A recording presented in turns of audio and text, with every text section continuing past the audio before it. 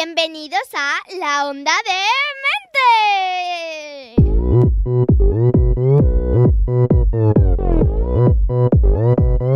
Oppan Gangnam Style. Gangnam Style. Muy buenas tardes, soy Carmen Muñoz y es un placer recibirles de nuevo en la Onda D-Mente.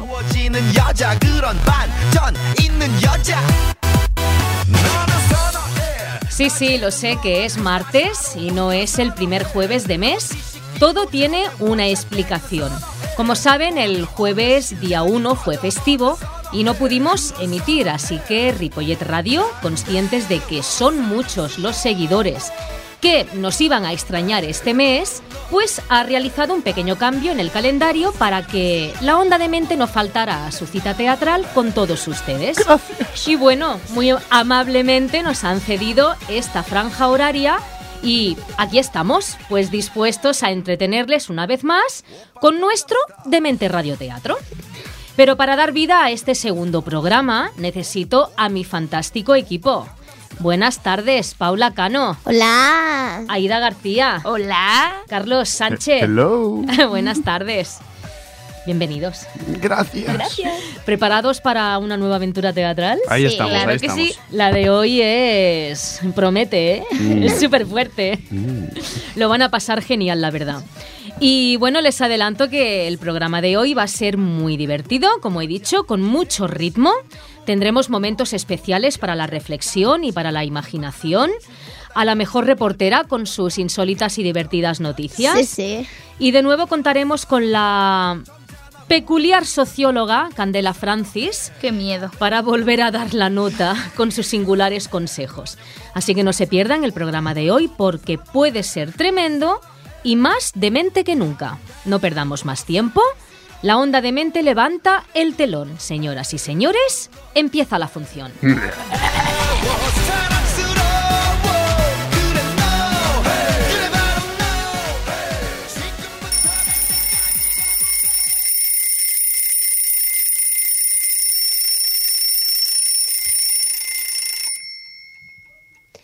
Teatrón 2, por Paula Cano.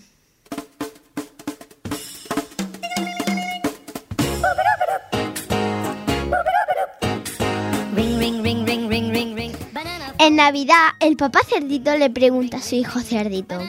Hijito, ¿qué deseas que te traigan este año los Reyes Magos? Y emocionado, el pequeño cerdito responde a su padre: ¡Quiero la Wii! ¡Quiero la Wii! ¡Quiero la Wii! ¡Oh, Dios! Una vecina bastante chafardera le pregunta a la niña del piso de al lado. Laurita, ¿es verdad que a tu tío lo mató una bala perdida? No, pero ¿qué dice? ¿Qué va? No estaba perdida, se la encontraron dentro de la barriga. Claro. Obviamente. Llega un soldado ante su capitán y le pregunta: Capitán, ¿dijo usted que necesitaba un voluntario para atravesar la línea enemiga? Así es. ¿Sabe algo de explosivos, soldado? No, señor. ¿Sabrás entonces algo de metralletas? Tampoco, señor. ¿Algo de radiocomunicaciones? Pues no, mi capitán. No sé absolutamente nada de nada. ¿Entonces a qué viene, soldado? Pues a decirle que conmigo no cuente. Ouch. Mamá, ahí fuera en la calle hay un niño llorando por mí. Pero tanto te quiere, hija mía. Que no, mamá, no es eso. Es que le acabo de atropellar los pies con mi bicicleta. Oh, Dios. Teatrón 2.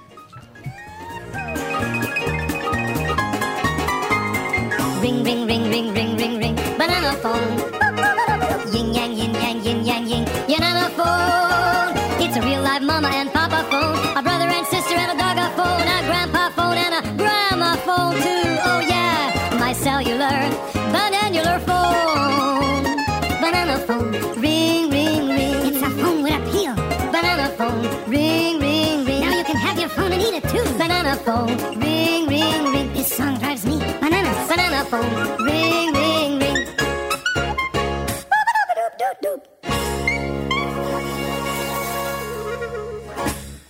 Hace pocos días se celebró la Noche de Brujas o de Halloween, una noche de fantasía y misterio donde se recuerda y representa todo lo relacionado con el mundo de los muertos. Aida, qué mejor ocasión para traernos hoy un relato de terror clásico, ¿verdad? Claro que sí, un poco atrasado, pero nunca mejor dicho terror clásico. Hoy os traigo Edgar Allan Poe, que como muchos sabréis es de Estados Unidos. Ajá. Y bueno, pues nos vamos con él. ¿Qué cuento es? Vamos a escuchar El Cuervo, de Edgar Allan Poe. Perfecto. Pues que lo disfruten.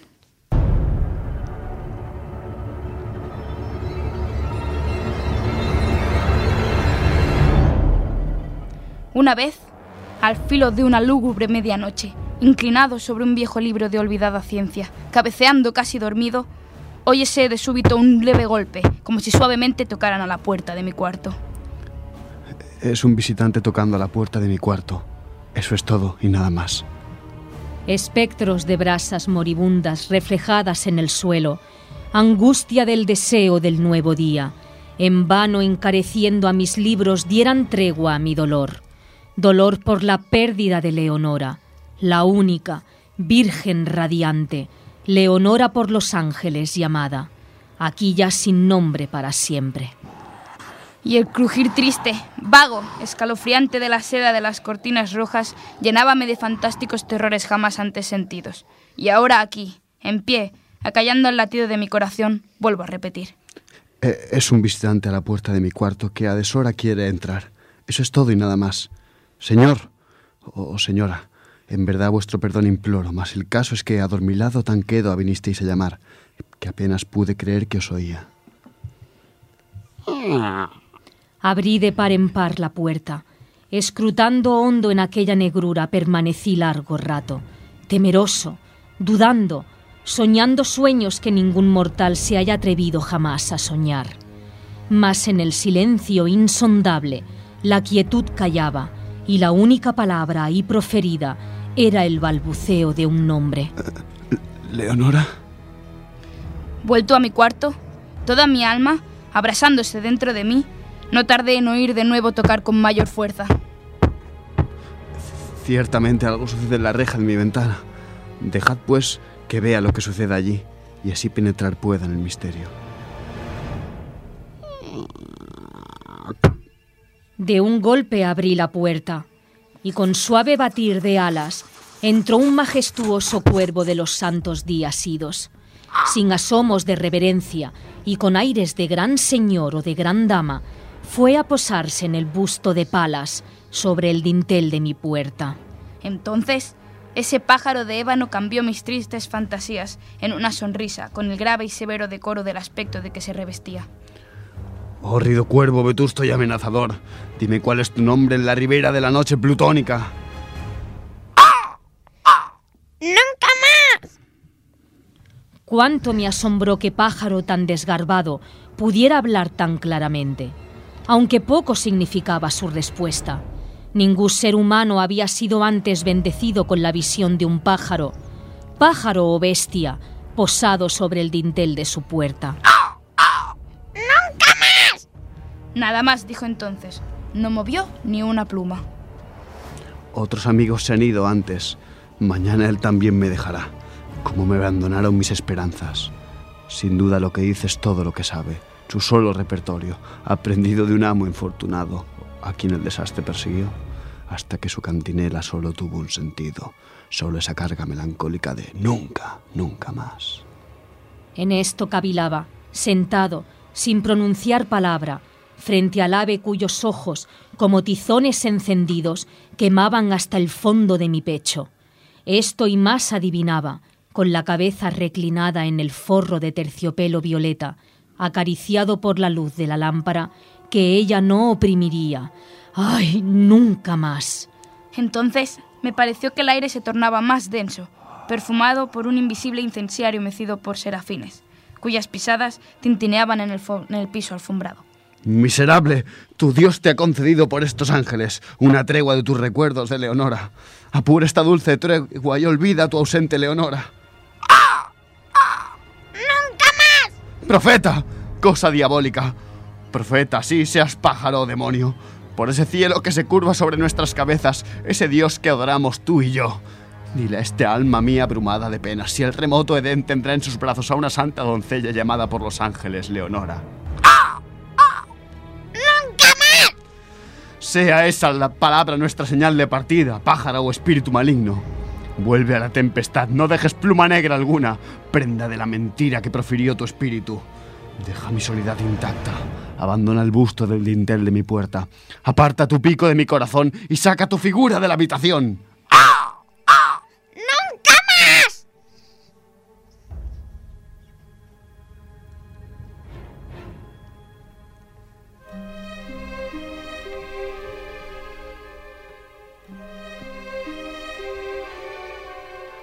Y así el cuervo nunca emprendió el vuelo.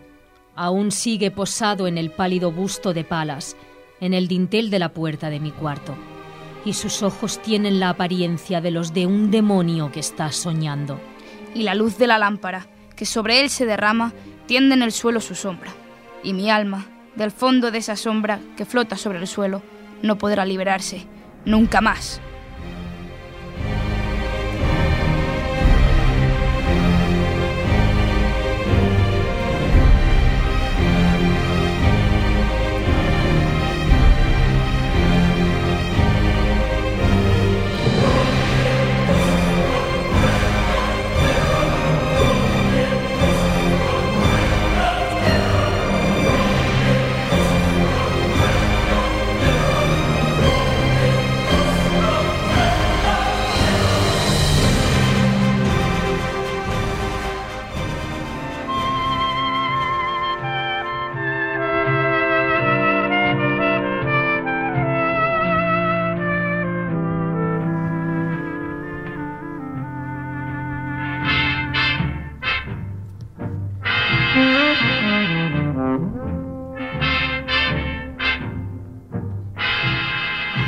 El consultorio de Candela Francis.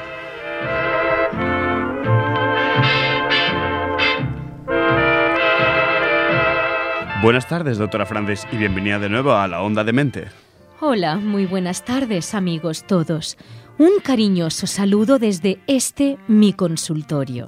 La doctora Francis responderá hoy a una joven oyente seguidora de nuestro programa, cuya petición nos ha dejado grabada en nuestro contestador automático. Escuchen.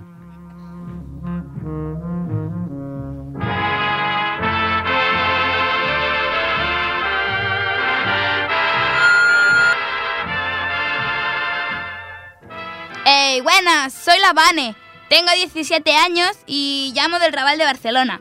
Resulta que mi vieja la ha palmado y tengo que ir a vivir a Madrid con mi viejo. Yo no le conozco, tan solo me han dicho que tiene una pasta gansa que lo flipa y que vive en una tal Molleja o Moraleja.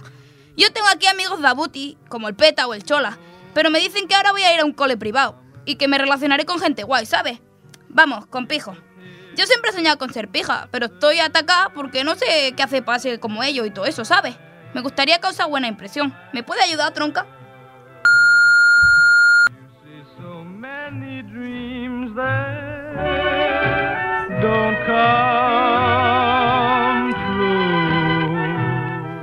Querida amiga cuyo sueño es ser una pija, estás de suerte. Con mucho gusto e interés paso a informarte de una serie de pautas técnicas de comportamiento para que las lleves a cabo dentro de tu nuevo contexto social en el que vas a vivir. Presta atención. Punto primero. Vas ahora a ser una pija y para ser una pija pijorra, el estatus social es importantísimo. Ni se te ocurra presentarte como la Vane reina. Vanessa bonita, eres Vanessa, que es más cool. Segundo punto, las relaciones. Debes rodearte de amigos que se llamen Cuca, Menchu, Piluca, Pitita o Pocholo y que como mínimo sean diseñadores de moda, publicistas o futbolistas. Presume con ellos de que eres pija de sangre. Sí, de sangre rosa rosita. Quedarás divine. Recuerda que una pija no debe relacionarse never con chusmilla con nombres tan vulgares como Pepe, Manolo, María o Carmen. ¡Ugh! Perdone, doctora, pero yo conozco a mucha gente con esos nombres y no son para nada chusmilla, como usted dice, ¿eh? Bueno, querida, eso habría que verlo, ¿eh? Además, decir que se es pija de sangre es faltar a la realidad, ¿no cree? Para nada. Esta técnica consiste en disfrazar un poquito la realidad. No se trata de mentiras, sino de verdades distorsionadas. ¿Puedo continuar? Gracias. A ver, punto tercero, Vanessa. Es imprescindible llevar siempre ropa de marca, pero dentro de las marcas, lo más de lo más. Nada de comprar ropa en un mercadillo. Uf, eso es denigrante. Sería muy chic que colgaras de tu cuello el móvil. Le daría un toque cosmopolitan a tu look. Mantén la línea y evita atracones. Aunque, a ver, si un día te das uno, pues te metes los dedos y vomitas. Ah, y procura hacerlo sobre alguien que te caiga mal, que eso siempre sube el ego. ¡Madre mía! ¡Menuda demente! Y el cuarto y último punto, la comunicación verbal. Debes saber, amiga, que los pijos emplean un vocabulario propio formado a partir de un pequeño número de términos. Por ejemplo, a partir de ahora, si algo te gusta, es súper. Si te gusta mucho, es súper. Y si ya es la rehostia, mola mazo. Cuando pidas algo, di porfa, please. Y utiliza con frecuencia adjetivos como fantástico, fenomenal, auténtico, ideal, mega fuerte o hiper mega fuerte. No se dice simplemente no, sino para nada. Y para dar más énfasis a tus frases, lo mejor es decir no veas y mola mazo que no veas. Así, todo junto, mola mazo que no veas, sin respirar. Aunque lo imprescindible para obtener el First Certificate de pija es usar o sea, una etiqueta para poner al principio de las frases y advertir que eres pija, ¿ok? Debes aprender a pronunciar. Remarca la L del final. Eso no te costará porque eres catalana, bonita. Y pronuncia mucho la S. Es lo más de lo más. Recuerda que los pijos no tienen la capacidad de pronunciar la B. Por tanto, el sabes es saes. Y que una pija de verdad debe saber algo de francés. Pero tranquila, cariño. Con que sepas decir prêt-à-porter ya es suficiente. Madre mía, ¿pero qué cantidad de sandeces estás diciendo? Ah, y un consejo final de salud, querida. Sé fina como las compresas. Después de hacer pipí o popó, de papel higiénico nada de nada. Pañuelito de seda y agüita mineral para lavarte el fistro, que el agua del grifo tiene mucha cal. Haz todo lo que te he dicho y lo demás llegará solo. Bueno, deseándote que te vaya great en Madrid y en tu nueva school, recibe un cariñoso saludo. Bien, pues esto es todo. Nos hemos quedado sin palabras. Gracias. Hasta pronto. Si la tía se lo ha tomado como un cumplido. ¡Qué lerda, madre! Gracias a usted, doctora, y adiós. Madre mía, necesitamos unos minutos de relax.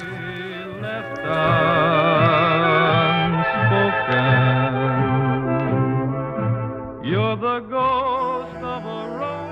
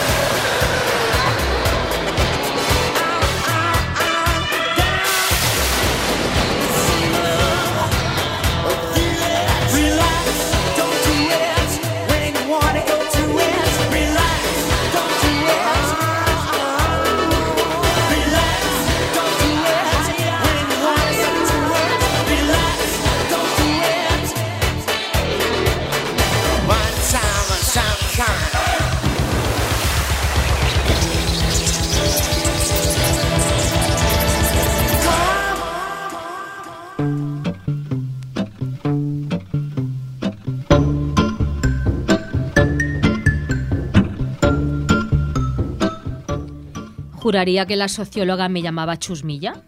Bueno, a mí y a todas las Cármenes. Sí, y a los Pepe, Manolos y Marías. Y menudo consejos le ha dado a la pobre Vanessa. ¿Los has escuchado? Sí, desde la otra sala. Mira, Vanessa, lo mejor que puedes hacer es ser siempre tú misma. Seguro que en tu nueva vida encontrarás amigas que te valorarán por lo que eres. Y por favor, hija, sé más profunda que cualquier pija o socióloga hueca de mente. Bueno, y ahora mejor vamos a cambiar de tema porque todavía estoy alucinando.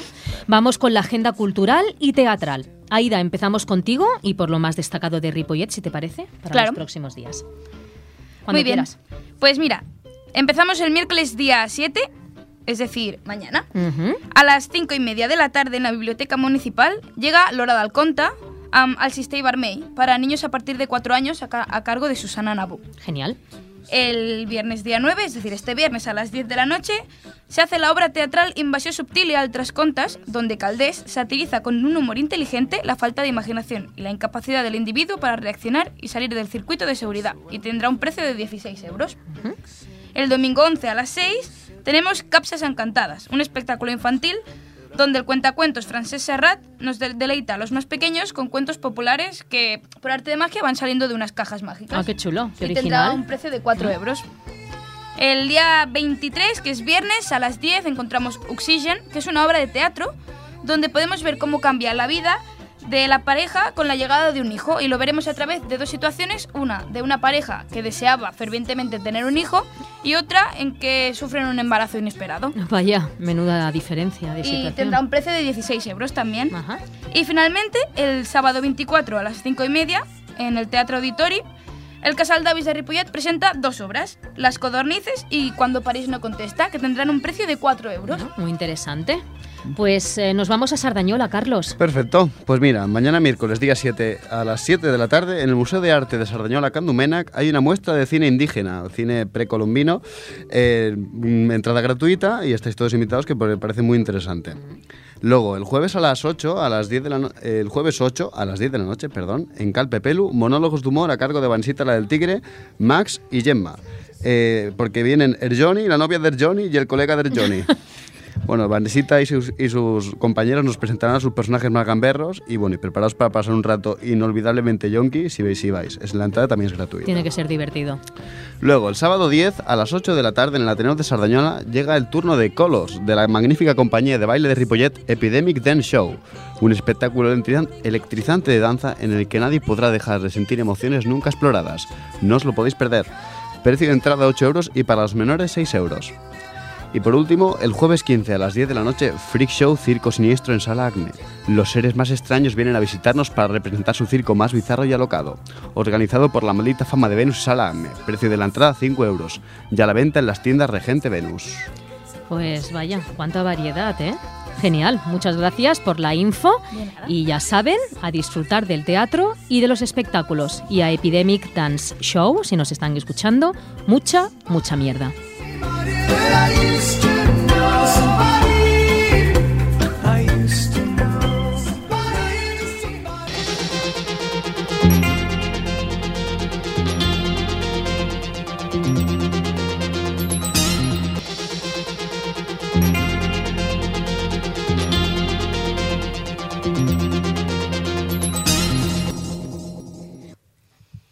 Buenas tardes a todos de su periodista favorita, o sea, yo, Paula Cano.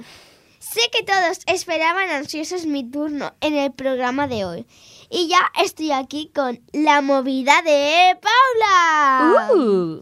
La sección informativa más rompedora de Ripollet Radio y de toda la radio en general. ¿Para qué les voy a engañar? No necesita abuela. Hoy les traigo noticias reales, noticias sorprenderles. Noticias sorprendentes para sorprenderles, porque señores, la peña cada vez está más demente. Empezamos. Mejor.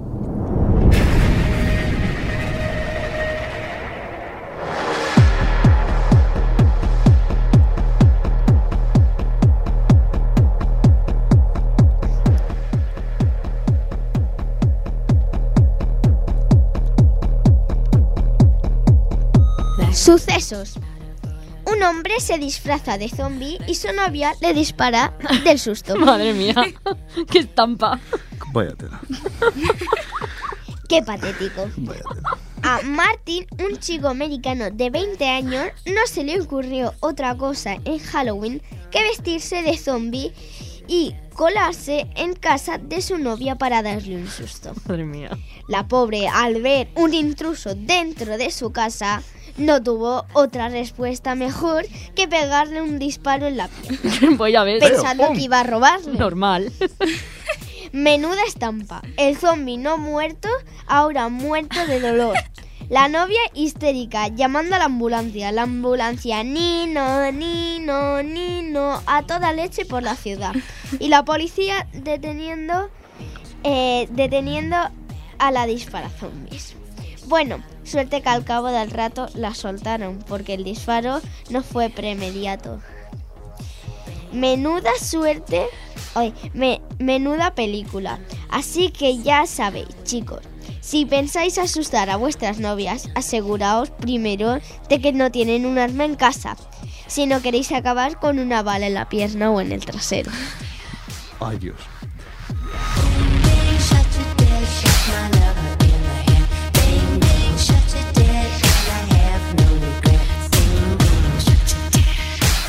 Y ahora nos quedamos bien cerquita, en Sardañola, donde dos policías se graban haciendo el gamberro mientras patrullaban. Madre mía.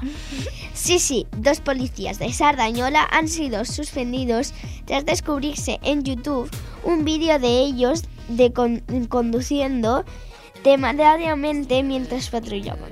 También se les ve bailando y emitiendo gestos subidos de tono hacia la cámara. Además, se puede ver claramente cómo se saltan más de 20 normas de tráfico en solo 20.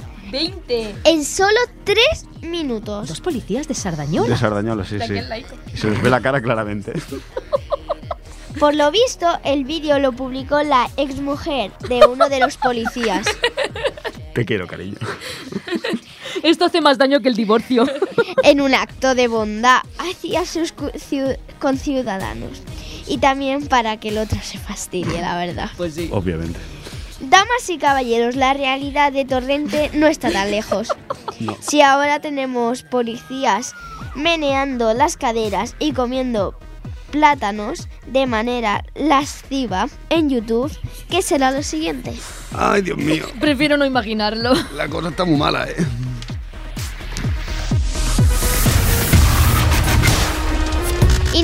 Y en Southampton, en el Reino Unido, conocida por ser el punto de partida en 1912 del Titanic, ahora 100 años después, esta ciudad es conocida porque una familia ha hecho su hogar en el cementerio. ¿Cómo? ¡Qué agradable! ¿En el cementerio? ¿Con vistas al futuro?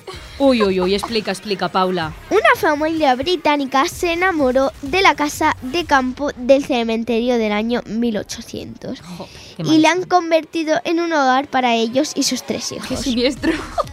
Ahora viven rodeados de lápidas antiguas y gárgolas misteriosas. Los urinarios victorianos y un cobertizo ahora son una moderna cocina. Y la capilla de 1845 es el comedor. Madre mía.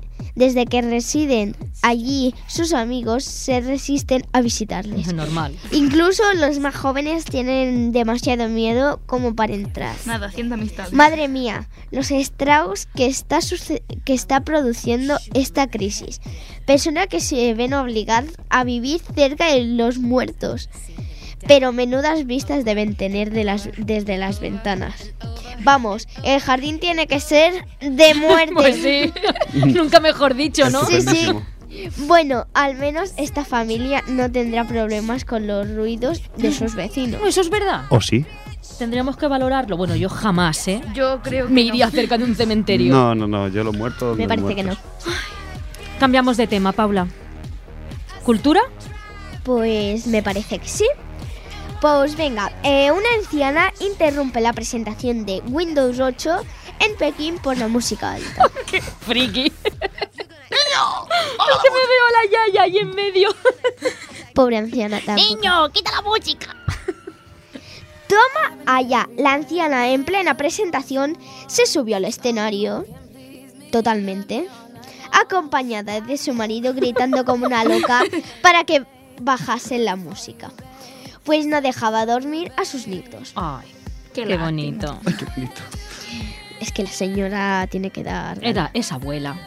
Es normal. Las bailarinas y el presentador se quedaron flipando, ¿Cómo no? como yo. Varios miembros de la seguridad corrieron hacia la anciana, a la que tuvieron que reducir y sacar La abuela de hierro. del escenario a empujones ante su gran presencia. Por lo visto, las señoras con mala leche son universal de ser humano.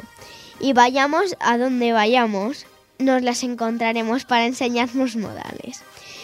Esta es un claro ejemplo de superabuela konnichiwa. Totalmente. Bueno, y acabamos con deportes. Un jugador de la segunda división alemana le toca una teta ¿Cómo? al árbitro del partido. ¿Que le Estupendo. toca una teta? Sí. Pobre hombre. ¿Pobre hombre? ¿Será pobre mujer? Pobre hombre, es que está loco. Ah, vale. Como lo oyen. A Viviana Steinhaus. Steinhaus. Sí, Steinhausen. es que Es alemana. es alemana. La única mujer árbitro en una liga profesional europea. Mientras arbitraba un partido, un jugador se acercó a ella y acabó rozando su mano con su seno, o sea, con sus tetas. Para ser. Estupendo. Estupendo para él, claro. El jugador se excusó diciendo que no había calculado bien la distancia. Ya. Cuando Claro. Cuando la árbitra se dio cuenta de la situación, se limitó a reírse, en un claro gesto de que no sentía molestia ni ofendía. Pues voy a dar un consejo. Chica, eres torpe. Sin ofender. Conmigo tenía que haber dado el pulpo ese. Yo lo hubiera expulsado directamente. Bueno, si estuvo bueno, Rono. Le hubiera dado mi número de teléfono porque, oye, los futbolistas son un buen trato. Son un buen partido, ¿no? Sí.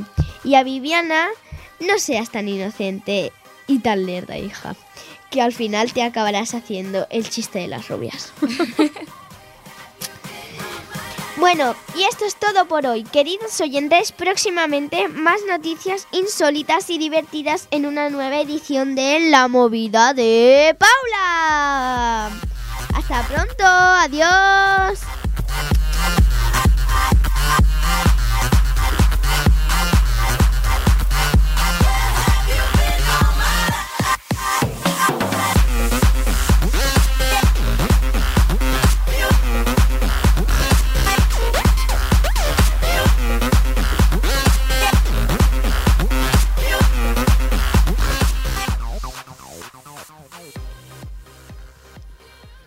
En los momentos más oscuros es cuando vemos brillar las luces más intensas.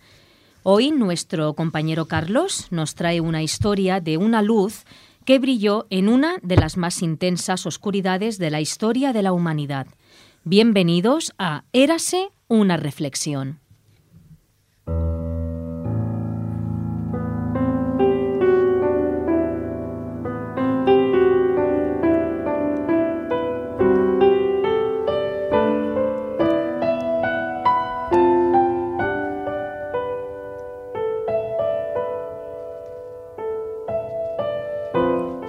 Hay momentos en los que la vida se nos hace un infierno. La historia está llena de momentos en los que la locura humana ha hecho de la vida de miles de personas un verdadero horror. Quizás sea nuestro tiempo uno de esos momentos, no lo sé. Pero si de algo estoy seguro es que si nuestra vida es un infierno, no tenemos por qué convertirnos en monstruos. Los hay que han nacido para convertirse en ángeles. Esta es la historia del ángel de Varsovia.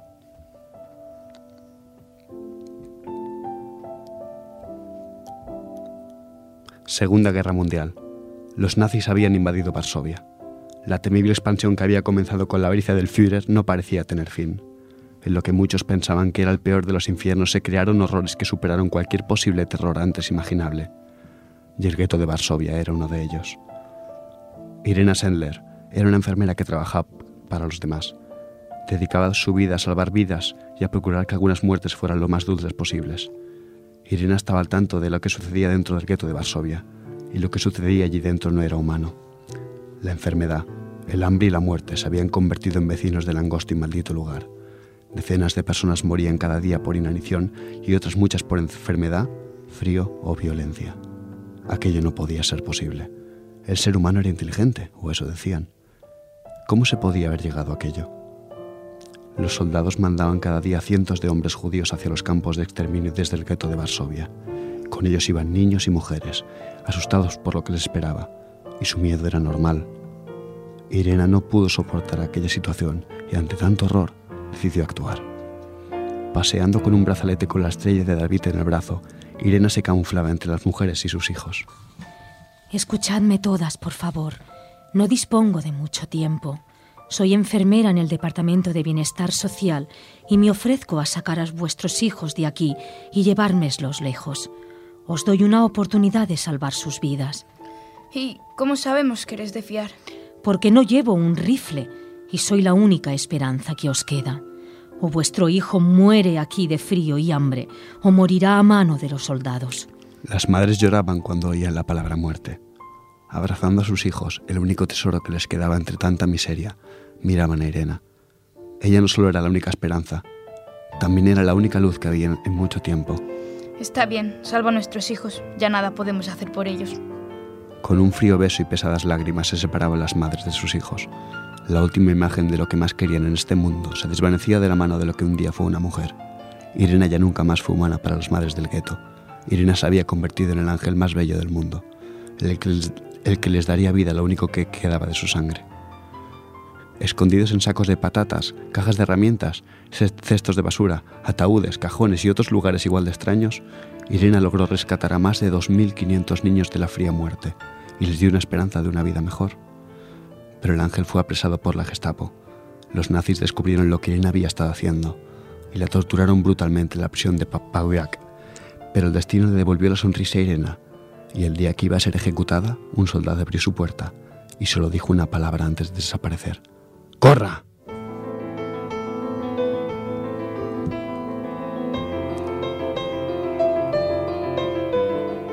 Irena logró salir del infierno y alzar el vuelo con sus alas de ángel. La increíble mujer que había salvado la vida de miles de niños vivió 98 años y murió con una sonrisa demostrando lo que era una bonita verdad. Una mala situación no es una excusa para convertirse en un monstruo frío y temeroso. Es en la adversidad más dura en la que podemos mostrar que somos realmente. Irena demostró al mundo entero que podemos ser ángeles en el más duro de los infiernos. Y dime, si estamos en el infierno, ¿tú qué prefieres ser?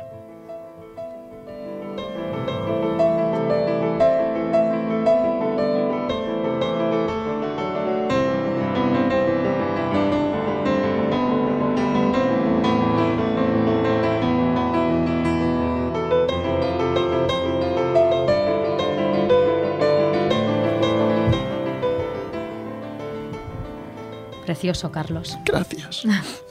Parece mentira que ante tanto horror y tanta tragedia tuviera cabida una bella historia como la que acabamos de escuchar. Sí. Pero es que la vida a veces es tan sabia que aunque estemos rodeados de oscuridad, yo creo que si nos fijamos bien podremos ver un pequeñito rayo de luz. Siempre, siempre. Gracias por este relato tan hermoso, tan emocionante. Gracias a vosotras. Y tan conmovedor, y por tu sabia reflexión, de verdad.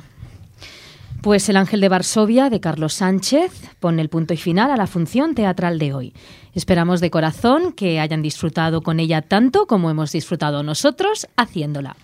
La Onda D-Mente se despide hasta el mes que viene, pero nuestra cita será unos días antes de lo previsto, porque el primer jueves de mes, el 6 de diciembre, vuelve a ser fiesta. ¿Otra vez? Que todos nos han tocado a nosotros. ¡No! Así que les emplazamos al martes día 4 a las 7 de la tarde para vivir una nueva experiencia de mente con nosotros.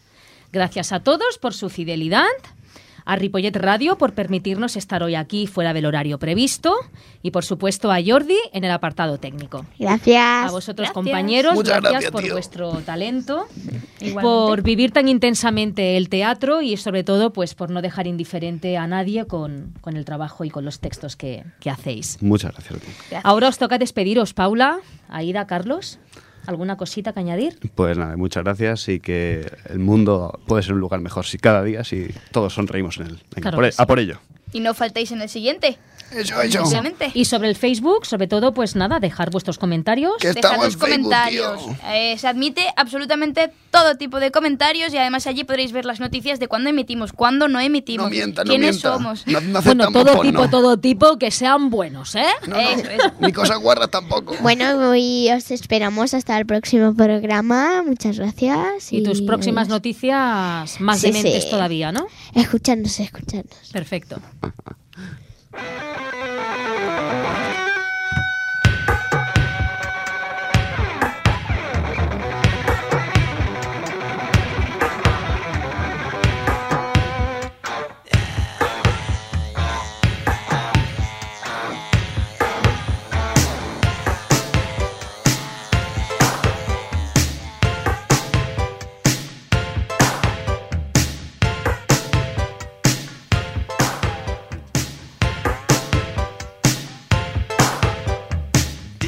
El domingo 25 de noviembre se conmemora el Día Internacional para la Eliminación de la Violencia contra las Mujeres y la Onda D-Mente, con el permiso de mis compañeros, pues no quiere marcharse sin recordarles que en la actualidad miles de mujeres y niñas viven todavía en el maltrato y en el menosprecio, sufriendo violencia física o sexual. Trabajemos entre todos, por favor, para no tener que conmemorar otro 25 de noviembre, para que esta fecha no tenga motivos para recordarnos que a esta misma hora, en algún lugar del mundo, quizá alguien que conoces está siendo agredida o es quien ejerce el maltrato. Sería un sueño conseguir respeto e igualdad para todos. Es un reto difícil, lo sé, pero no por ello imposible. Hagámoslo posible entre todos. Les esperamos el martes 4 de diciembre a las 7 de la tarde en una nueva edición de la Onda D-Mente. Hasta entonces, que sean muy felices. ¡Adiós! Adiós.